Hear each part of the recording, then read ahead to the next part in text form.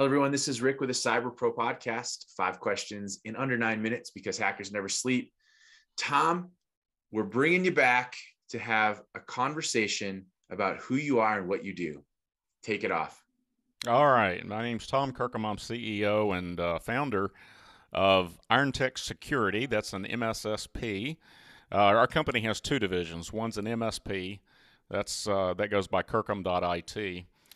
And then, of course, the IronTech Security.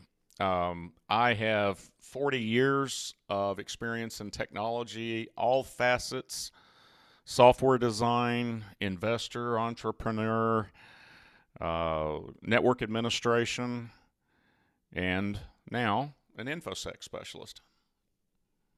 What made you want to start your own companies? It was a matter of necessity. I was working at a software company in a small town in Arkansas, of all things, and it got affected by the .com bust, to shed further light on how old I am. But I had no choice. I'm not going to get another executive position at a software company in a little town in Arkansas. So I did. I just hung my shingle out and started doing it. And we've been around for about 20 years now. Very successful. We are completely customer focused, employee focused, and get great feedback from our clients. It's good to hear. Why do you love being a cyber expert? Oh man, the industry is fascinating.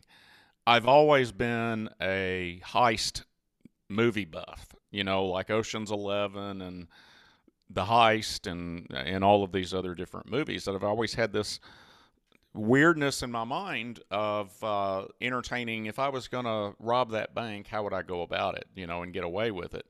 So, these are naturals that get into this industry. They have the ability to get inside a criminal's mind and think like they do. And if you've got that talent, cybersecurity is a great place to be because you've got all the pace of just being an IT professional, along with all of the cops and robbers and nation state dynamics and global political dynamics. Right now we're looking at Russia invading Ukraine and tensions over Taiwan, and there will be cyber blowback from that.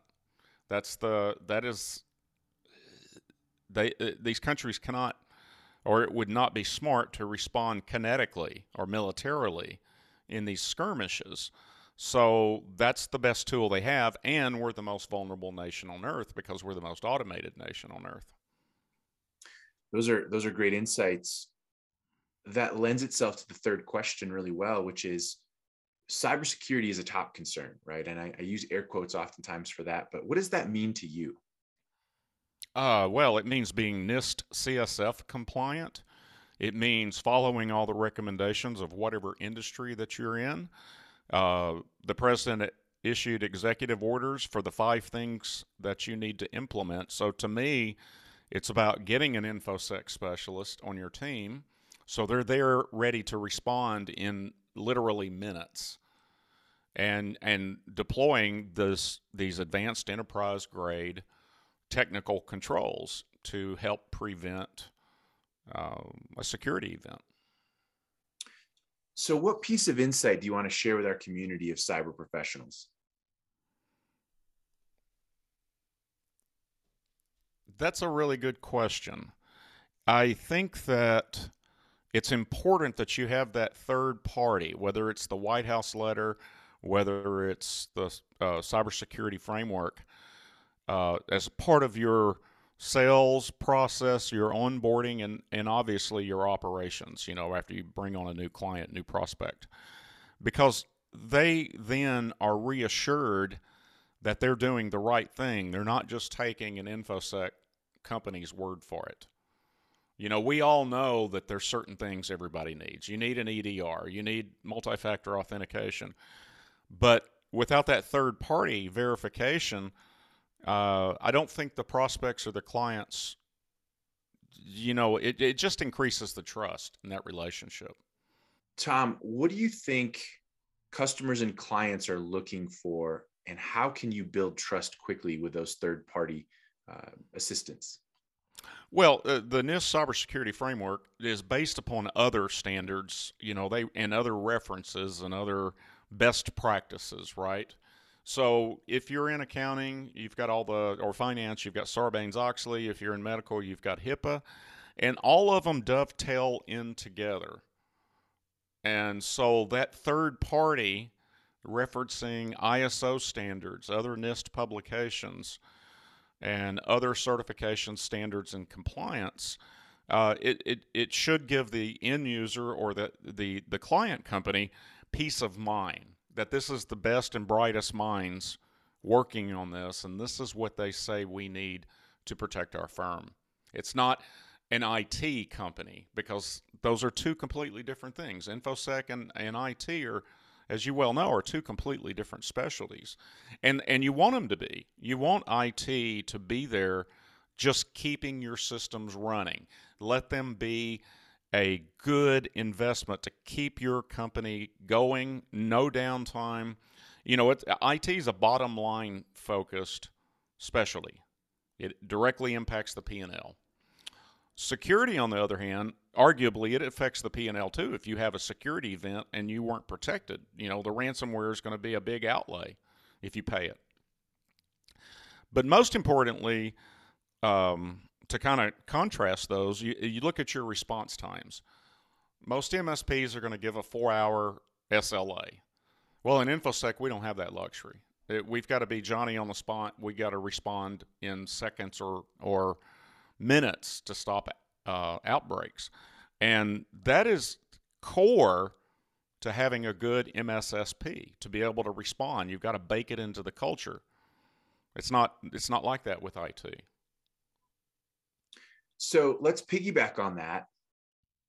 What makes a great MSSP? I think certainly understanding the external dynamics and the geopolitical dynamics and, the threat actors and their tools, techniques, and procedures. But in our case, we do all of those things. We think about all of those things. We study all the certifications and work on our own as well. But in our case, it's really about our culture. Our people are focused each day, every day. Security is top of mind.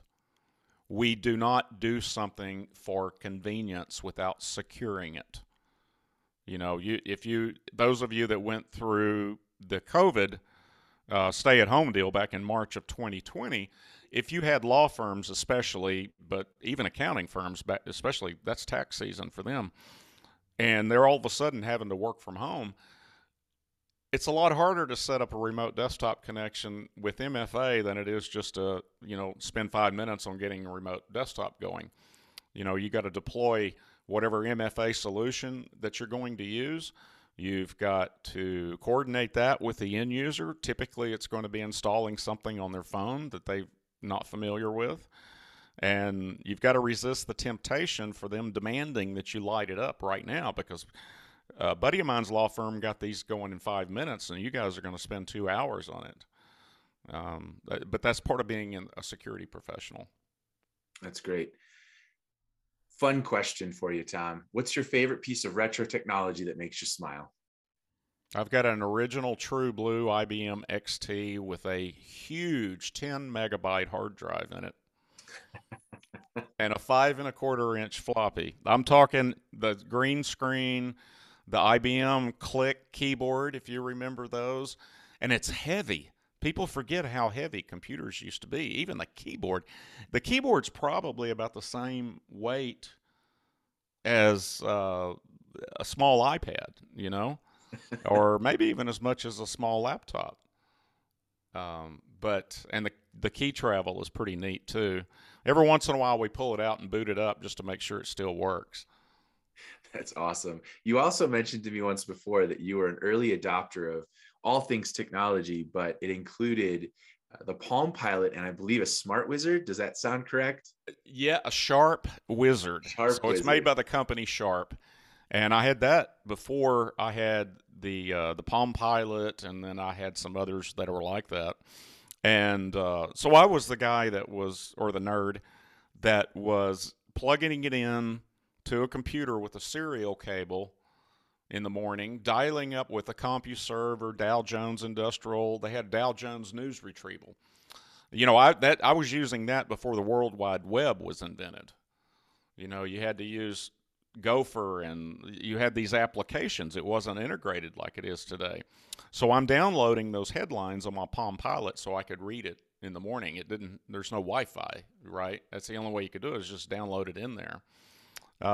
Yeah, those are fun. I've got an original Motorola handset cell phone. It's in really good shape. But that, you know, that's it. I could walk to a couple of rooms in the house or go to the office and just find all kinds of just technology from the past 30, 40 years. I just love it. It's amazing, Tom. Thank you so much for being on the Cyber Pro podcast. Yeah, my pleasure. Thanks for watching the Cyber Pro podcast. You rock. Check us out for more content.